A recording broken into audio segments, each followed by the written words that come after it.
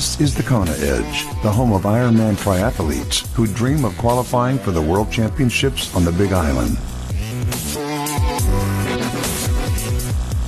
Welcome on to this edition of the Kona Edge. It's great to have you with us. Thank you so much for downloading and listening to the podcast. Don't forget, if you do enjoy them, please do leave us a rating and a review on iTunes. It just helps us get in front of more people. Podcast growing really nicely, and we need all the help we can get. And returning guest on the podcast today, Sydney Turvort. Sydney, welcome back. Thanks for joining us today.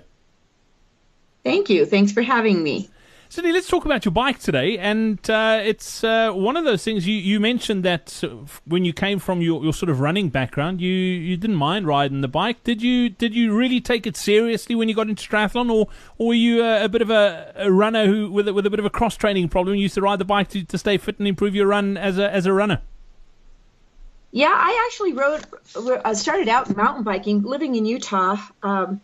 It's something I can't even remember really. I bought my first mountain bike when I was back in my 20s.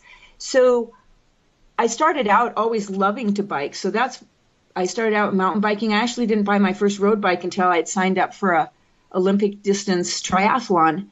And so I was pretty strong on the bike when I started. And I think my love for biking is what has helped propel me forward with that and push me on that.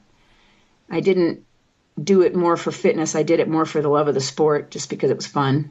And mountain biking's pretty underrated. As much as you look at the sort of speeds and that you would generally go, and you look at the average speed, and people think, oh, gee, you're going so slow. But you mentioned the word strong, and that's what mountain biking does. It makes you incredibly strong, but it also helps with the bike handling skills.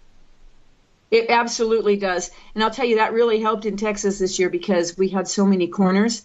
And I loved the bike course in Texas. I had a blast out there because it was flat, but I didn't mind the corners. The bike handling skills is something that I picked up in mountain biking that have carried over really nicely into triathlon. Do you still ride the mountain bike as part of your training? Not as part of my training, but I do it for fun with my husband and friends. Looking at what you've done possibly in the last year or two, can you put it down to one thing that you think has given you the biggest gains in your bike performance? Well, what keeps us solid in the bike performance is we have a really strong CompuTrainer program. And that's actually how I got in with this group with my trainers and the triathlon group that I'm in, Balanced Art Multisport.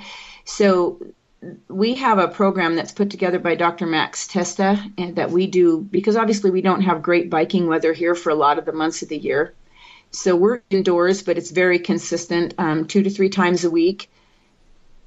People go, and so the CompuTrainer is what keeps our strength up, keeps me strong, and it's all intervals. It's painful.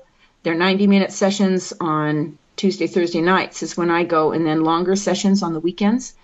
And so I think that that's really a key to staying strong on the bike is to challenge yourself through the winter with these kind of training. The CompuTraining sessions are also great if you're pressed for time. Comparable to a 90-minute workout on the road, you tend to push yourself a lot harder when you're on the indoor. Yeah, I would agree with that because there's no coasting, there's no downhill stop signs, and it's designed with intervals and fast and then rest breaks, so it's designed to make you stronger.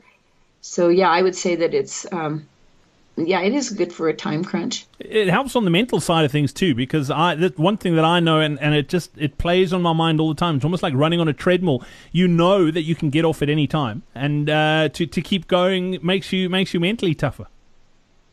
You know, that is a really good point, because when I go after work on Tuesday and Thursday nights, sometimes I'm just really tired. It's really nice to know that if I really want to get off and go get water, that I can do that. Yeah, and it's always dark outside, so in the mental aspect of being in a CompuTrainer class, again, with me, it's being around my friends and the team and having people to make it fun. What's your favorite workout? What do you love doing? You mentioned, you said it with the swim sets too, and these ones, do you love the ones that really push you hard, the intervals that really hurt? Oh, no, I find those necessary. The bike workouts I really like are in the summer, where we can go out and do the 80 to 100-mile rides over through the mountains. We've got some beautiful places to ride here, so I really like the long rides. But that's only when in the summer when we're able to do that. The CompuTrainer sessions are very necessary and they're fun, but they hurt. Necessary evil, as they say. Yeah, that's what I call it. Sydney, thank you once again for your time here on the Kona Edge. Much appreciated. I look forward to chatting about your run next time out, and it's something you're very good at, and you've also said something that you want to improve, but we'll save that for another day. Thanks for your time today. Oh, thank you. We hope you enjoyed this episode of the Kona Edge. Get better on the bike. Register for our next free live online bike seminar. Get to thekonaedge.com/bike seminar now.